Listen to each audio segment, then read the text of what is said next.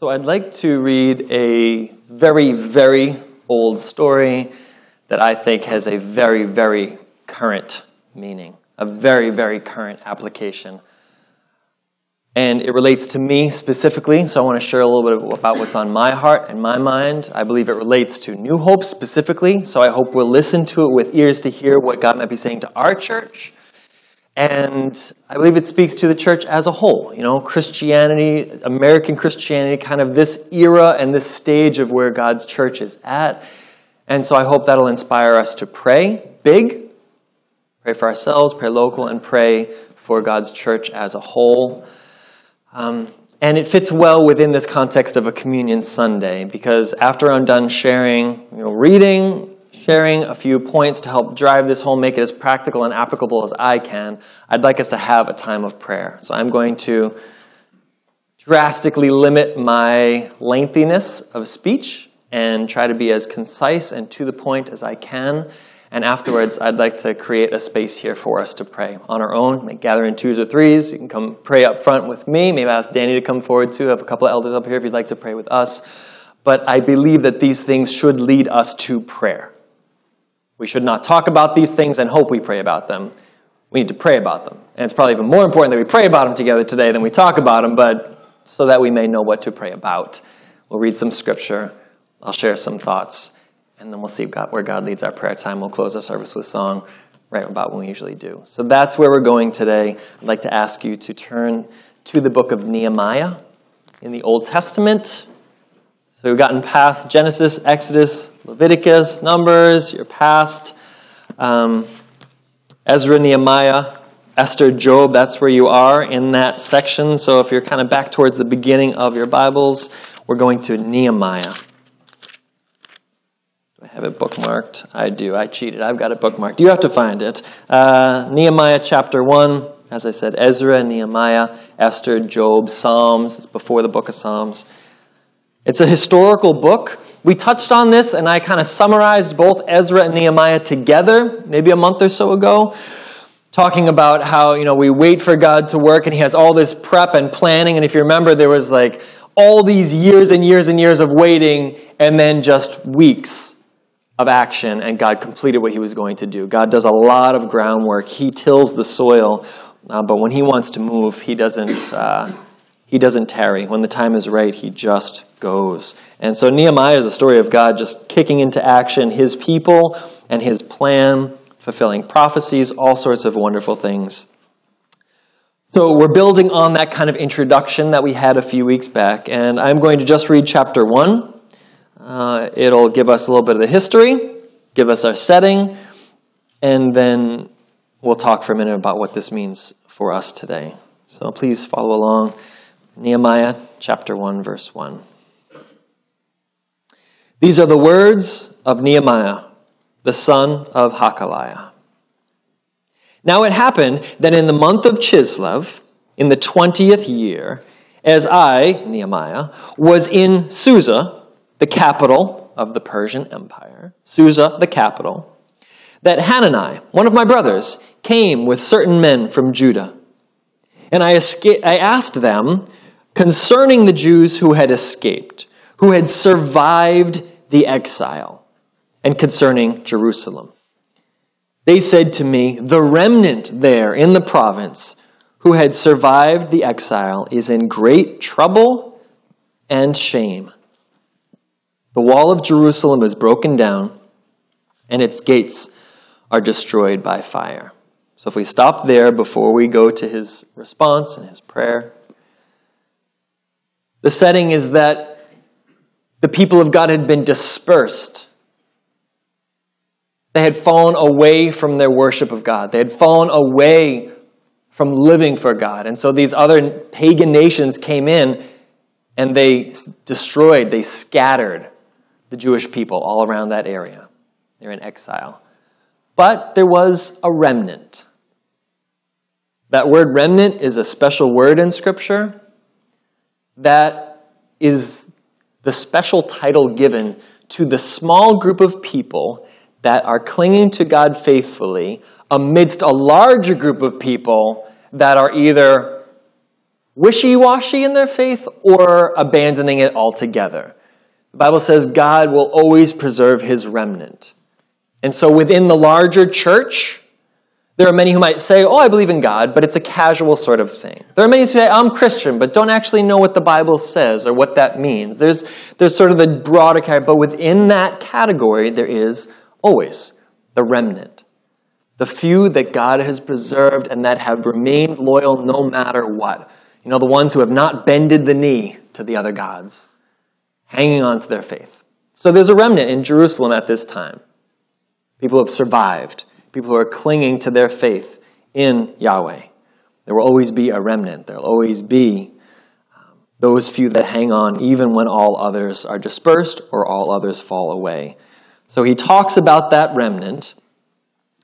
And what this person says, Hanani says, he reports to him, he's coming from Jerusalem to the capital of the Persian Empire where everything looks high and mighty and glorious. You got kings here and you've got the height of the empire, and the empire is owning the entire portion of the world, north in Africa, Europe, over into Asia. They own everything. So things look good in Susa. But in Jerusalem, the kingdom of God, the people of God, the walls are broken down. And the people, the remnant, are in great trouble and shame. The kingdom of God, the city of God, and the people of God are in great trouble and shame. But there is a remnant there. And they're hanging on despite persecution. And they're hanging on despite the attacks and despite the exile. And so God ignites the heart of Nehemiah in response to that. His heart breaks. These are my people. This is my holy city, Nehemiah thinks. How can this be happening to the people of God? And then he recognizes this is what God said would happen if we didn't cling to him. This is a result of the sin in the world and the sins that we've fallen into. I need to pray that God forgives us for those sins, and despite our weakness, knows that we are his people. We are the remnant. And maybe, just maybe, for his glory, despite our weakness, he might do a work. He might do something amazing. He might restore what's been broken down. He might rebuild what's been destroyed. He might gather back what's been scattered. He might bring life to what's been killed off, because he can. So Nehemiah's response, notice, is not just kick into gear. We have him later on kicking into gear. But chapter 1 does not immediately respond with Nehemiah's 12-step plan and process for how he's going to accomplish the will of God. Step 1 is he got on his knees and he said, I'm sorry because you're a good God, and so if there's problems here, we're part of the cause. And so first thing is for us to confess and say, I'm sorry for what we've done to your great name. I'm sorry for where we've fallen short, because we all fall short of the glory of God. That's Scripture. We all go astray.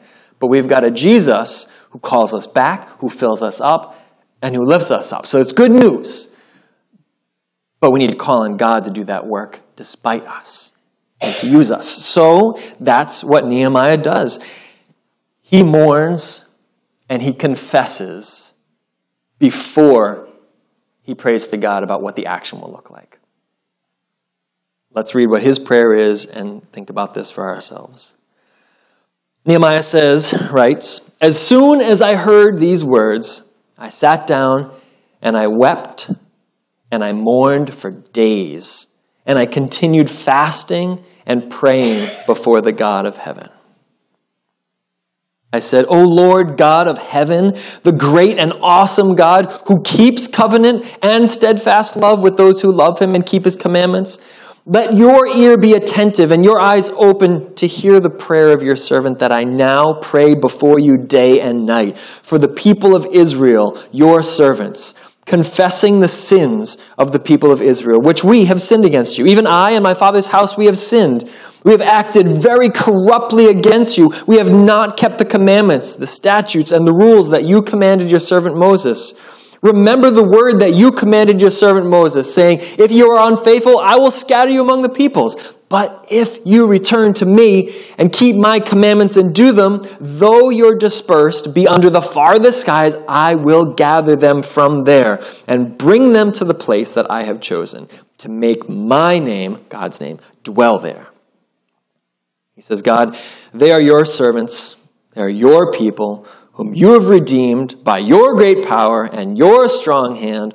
O Lord, let your ear be attentive to the prayer of your servant and to the prayer of your servants who delight to fear your name. Give success to your servant today and grant him mercy in the sight of this man. Now I was cupbearer to the king.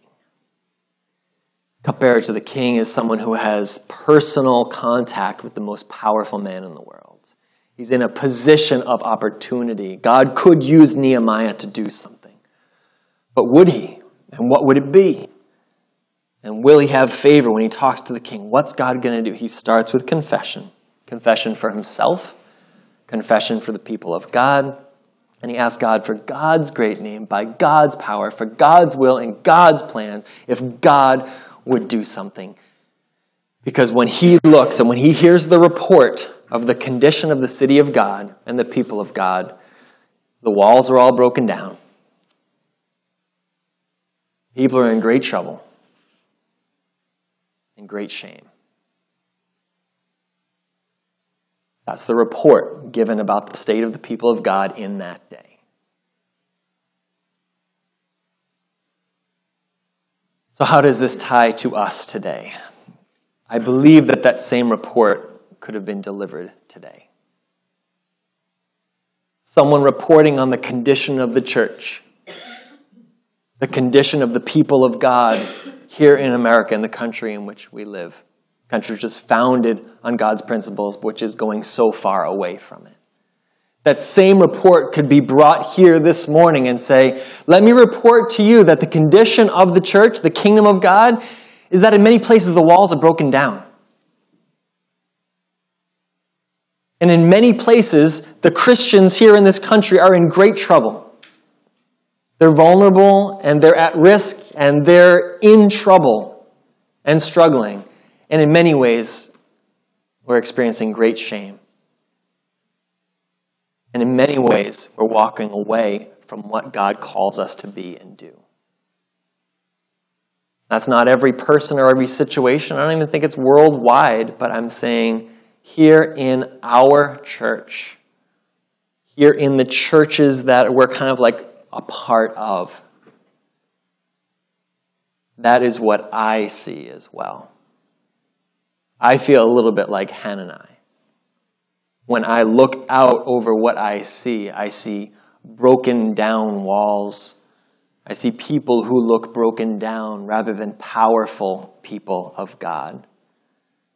I see a church and a kingdom of heaven here on earth that looks like it's crumbly and weakened rather than a visible example of the power of God at work.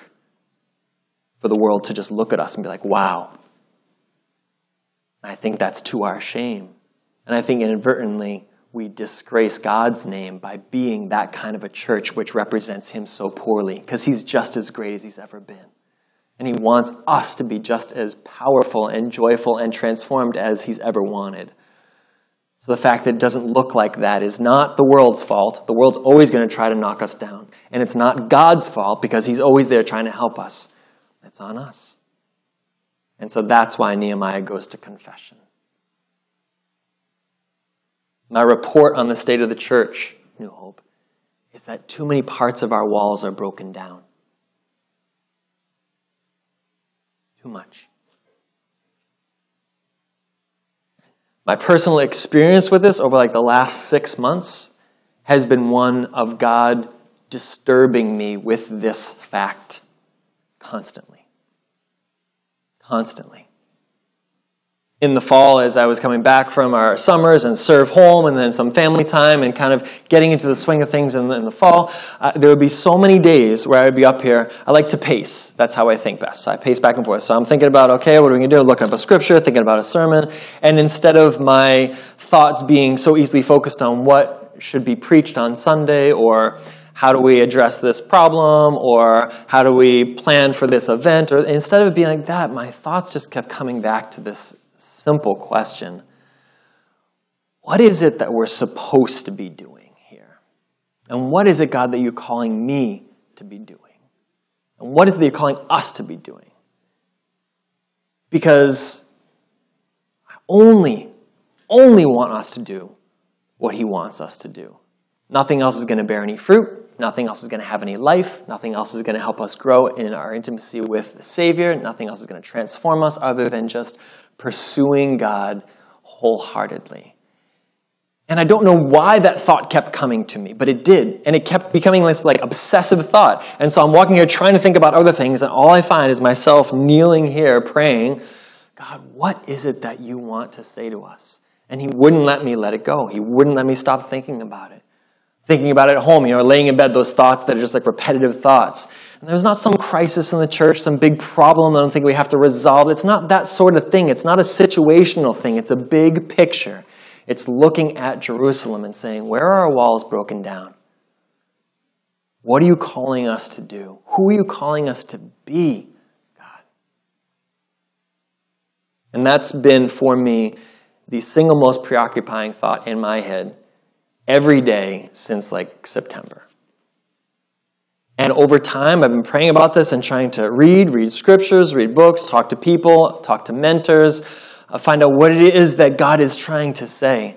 I've talked to a couple of you here and there about parts of this, talked with my wife at length, trying to seek after God's heart for what it means for us to serve him in this season of the church.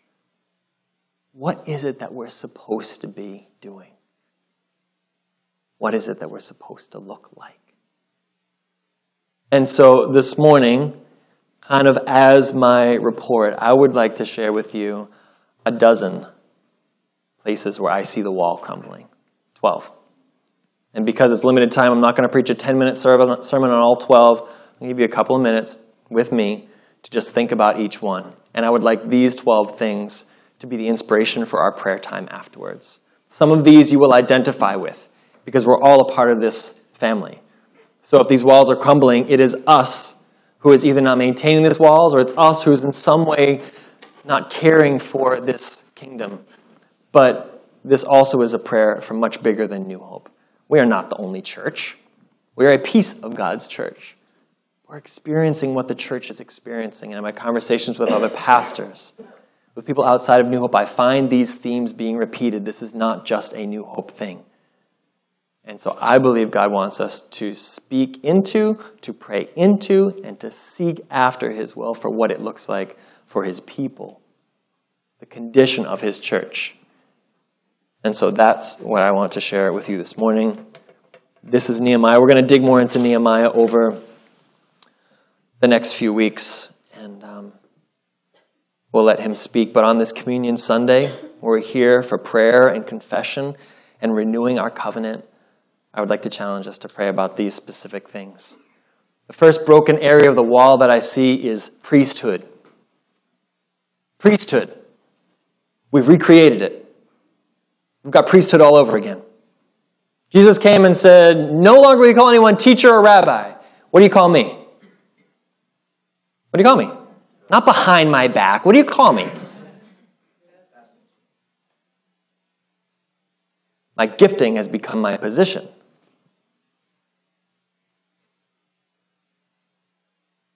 Anybody else here get that title? Why not? Greater priesthood. Pastor, will you pray for me? Pastor, will you teach us something on Sunday morning? Pastor, you're paid to go full-time and do ministry. I just work a regular job. It's all wrong. That's a broken down wall because Jesus specifically said, you are all my body. Ministry is for everyone. So I'm one of whatever we have here, 70, 80, I'm one of. But somehow we've recreated the priesthood role. And we say, oh, we're in the Protestant church. We're not like the Catholic church that has priests. Oh yeah? How are we different? How exactly is it different? You can give me the title of priest if you want. Then would it look exactly the same? Maybe. Not right? You are the church. If we rebuild a priesthood where the pastor's role is to do the ministry and the rest of us are just kind of like hoping that we find some way to live for God in a lesser way, I actually have the least amount of potential probably to do work because I'm in one place talking to Christians, whereas everyone else who's in a regular job actually has the opportunity to build the kingdom with people who aren't in church, using what they have in their spirit to use their gifts to bless others. So I'm like one drop in the bucket, and the church is where the power's at. So my role is a support role, a teaching role, so that we can be the church. But we've recreated priesthood in the contemporary American church. Clergy. It's back. Jesus tried to get rid of it. If we don't think about that, we're going to devalue everyone except those who are in full-time ministry. It actually makes it impossible for those of us in full-time ministry to do anything because we recognize we're just like a motor trying to like help things move forward, but we're not all the hands and feet. And so you're trying to make the motor be the wheels or something. It doesn't work. So would you pray with me about that? What does that look like for church? What does that look like for us? What does that look like for America if it's Christians versus pastors? It's a crumbling wall. It's a bad model. It's not what Jesus taught. The second one, crumbling wall, is about judgment.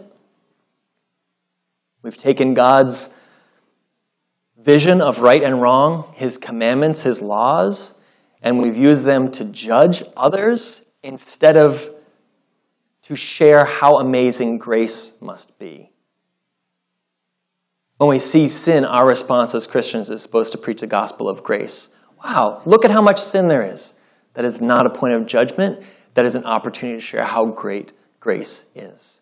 When we judge others for what they do, for what they say, when we know right and wrong, and therefore we become the judge, we're specifically contradicting Scripture. I think that brings shame on the church when we become the point of judgment instead of the messengers of grace. God's the judge. So we introduce people to God, we speak his truth, but it's not our judgment.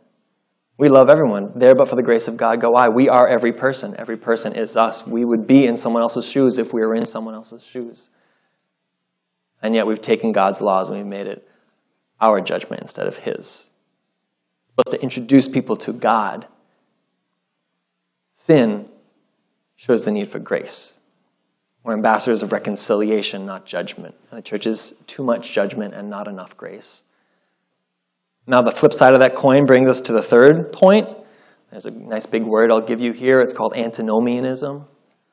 It means that we don't think that the rules apply to us anymore because we've got grace. So if on one end of the spectrum we're the most judgmental people in the world with no grace, on the other end of the spectrum we're like, Jesus died for me, it doesn't matter what I say or what I do. That's a type of people that doesn't care about holiness. That doesn't matter, doesn't bother us when we sin. We don't realize the Bible says every time we sin, we willingly crucify Jesus all over again because we know that he died for our sins and we decide to sin. So we're saying, I'll kill you again, Jesus. That's fine. It doesn't bother us. We're not convicted by the Spirit when we sin. That brings shame on the church because we should care so much about it. And as soon as we care so much about it, we're so thankful for the grace that we have. It has to be two sides of that coin. But I think we're weak in both areas. We let ourselves go slack, and it doesn't even bother us a bit. And we judge everybody hardcore as if it was our laws, and we were not subject to them ourselves. We'll all be judged for everything we've done, but Jesus will be standing beside us and saying, forgiven, forgiven, forgiven, forgiven, forgiven, forgiven, forgiven. The walls are weak in that area. We're not as good as grace as we need to be. And when we are, we're doing it wrong, and we're just using it as a get-out-of-jail-free card so that we don't have to feel guilty about doing whatever we want, even when we know it's not what God wants. That's a broken down wall in the church, and we need to pray about that. Fourth one. Another area of broken down walls, compartmentalization. We go to church instead of living for Christ. It's wrong. It's just not right. It's not what the Bible teaches. That's not in Scripture. You don't go to church. You are the church. It doesn't say get to this location at this time to hear someone speak from the Bible. It says you've been transformed. Pick up your cross daily and follow me. That's what Jesus said. Live for Jesus. Be a disciple. Walk in his footsteps. Don't go to church. Be the church. But most people say, oh, do you go to church? That's like the first question. I can't tell you how many times I've asked that question. It just becomes habit. It becomes the way you think. The problem is when we're not thinking the way the Bible says we're supposed to be thinking. Then we've got some broken down walls. We find ourselves in great trouble. And we find ourselves in great shame. And that's when we come back to the covenant and we renew it and we pray and we confess. I'm going to fly through these because I want us to take time to pray. Next one is self-serving. I'll just say this in one sentence. We give all of our money to support our own programs and ministries instead of taking all of our money and giving it away to people who need help. We're self-serving. What do you give every week? What do you give every month? Think of that number. What if you just kept that in a piggy bank each month, and at the end of the month you said, this is how much I have, who needs it? Supporting the work of a local church is supporting God's work, but if it only supports the work that's happening in one place, that's not actually what the concept of giving and sacrificial giving and tithes and offerings, all those are all about. Don't just support ourselves. Help people in need around us. We fund ourselves instead of those who have greater needs than ourselves. Hypocrisy. We don't know each other all that well sometimes. New people come to the church. You don't know who you could talk to, who you can trust. How much should I share about what's going on in my marriage? How much is too much? What will someone think if I share this about myself? And so because of that, we just don't say anything. And because we don't say anything, we just smile and look pretty because we wore nice clothes to church. And so because we're smiling and looking pretty, everybody just feels like things must be okay. And so then we're hypocrites because everything's not okay. And yet we're smiling, looking pretty, and not talking about it. So if the kind of church we have makes us into hypocrites, maybe we're not doing it right.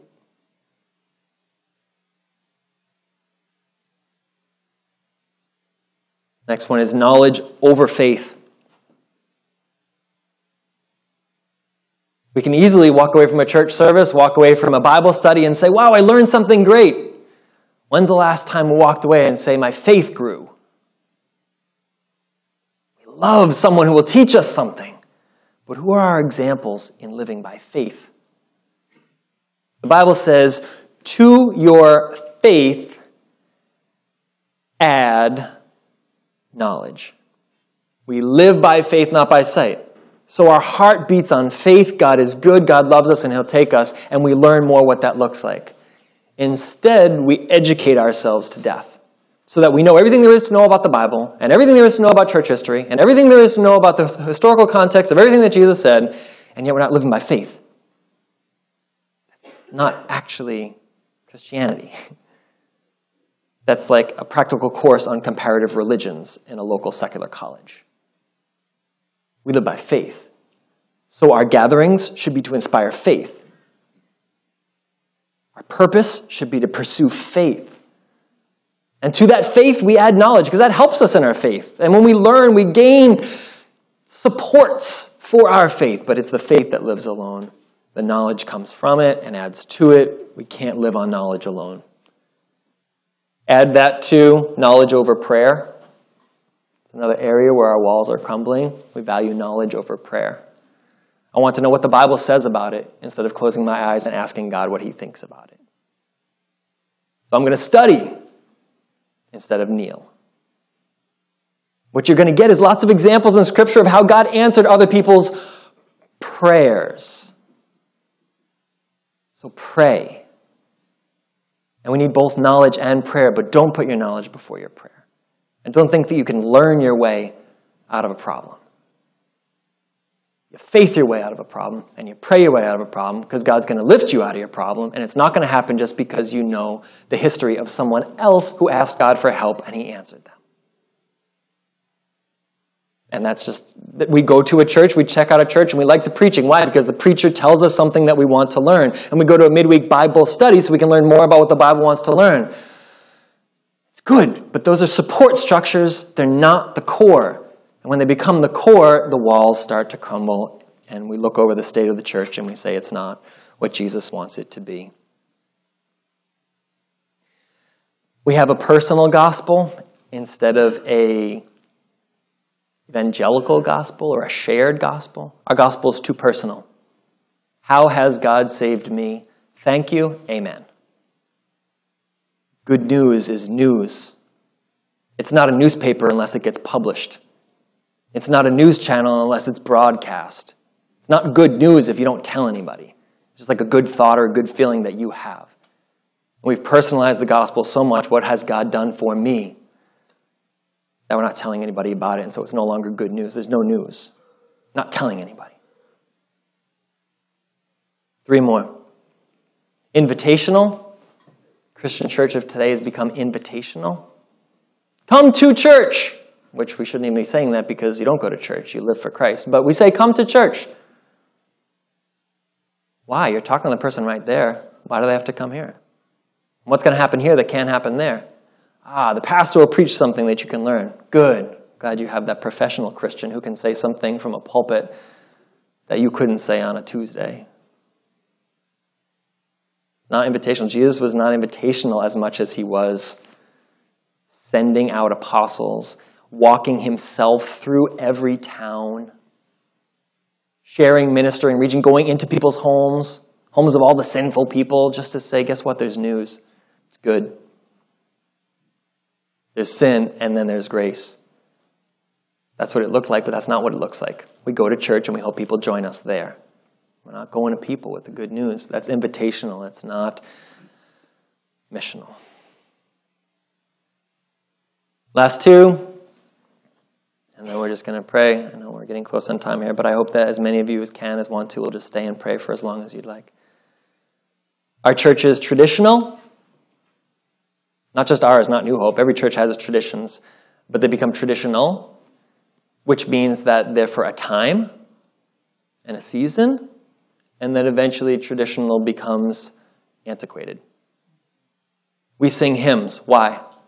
Because in like the 16 to 1800s, those were the songs of the church. And we grew up singing them and they spoke to us. Hymns are not sacred. The thoughts that they communicate are. And playing something on a piano versus ukulele is no different. But if we think that hymns are the right way to sing music, or that certain church services, maybe on Sunday mornings, for example, are the right way or the right time, those are just traditions. Those aren't the point. And eventually we try to hang on to those. And they don't work quite as well, but we're still hanging on. And they're not quite as relevant, but we're still hanging on. It's about Jesus, not about our traditions. He went to a very traditional time and said, your traditions are not what it's about. Where's your heart? Live for God. So, when our traditions become what we fight to preserve and hang on to, we're not living for the gospel. We're living for maintaining what's comfortable, the way we like it, the way it's always been. It's not what Jesus preached. That's a crumbling wall just ready to fall over. And the last one, we live as Christians with logic over Scripture. Logic instead of Scripture. Logic trumping Scripture. The way I think makes sense. It doesn't make sense to me that this would be right. And so therefore that's just an outdated thing. We don't go to Scripture because in my mind that doesn't make sense. We logic our way into what our theology is going to be instead of reading the Bible and just believing it. I think this, you think this, well, you know this, and then we make all these sort of like adaptive, flexible doctrines based on what we think makes sense for our culture and our time, instead of just saying this is what the Bible says and God's God. So that's the same. How do we apply it? How do we live it out? That'll shift. That has to. That's the tradition part of it. It can't change the Bible. It can't change God's truth. It just is. It's not optional. It's not flexible. So, if we're trying to reason together to find truth, it's never going to work. We read the truth and then learn how to reason based on it. These are 12 places that over these last months, as I've been praying, I feel God convicting me personally have to change in my life. I confess to you that in all of these 12 areas, I have not lived up to my covenant with God. I need to grow, adapt, change, confess, get right with God, and live forward for wherever He's calling me. On behalf of New Hope, I know we as a church have not lived up to these 12 things the way we need to. Individually, for each of you, I can speak for you on behalf of you as God's people. We need to be all these 12. And so any one of these things that you say, I don't think I'm there yet. Well, praise God for failures and for incomplete people that God's working on. But don't settle and don't stop. We have to head towards these things. And for the church, for the kingdom, the state of Christ's people, we're too much like these failures and not enough like the solutions to them. And so I would just like to invite you right now to bow and pray. If God puts someone on your heart that's in this room and you feel like you want to pray with them, huddle up. Pray out loud. Come forward, kneel at the altar. Come forward and pray with Danny or myself up here. Pray by yourself. Kneel. Raise your hands. Praise the Lord. Whatever you need to do. But please join me in a recovenanting of ourselves to God for what we're supposed to be, not just what we've ended up being. I invite you to join us in prayer.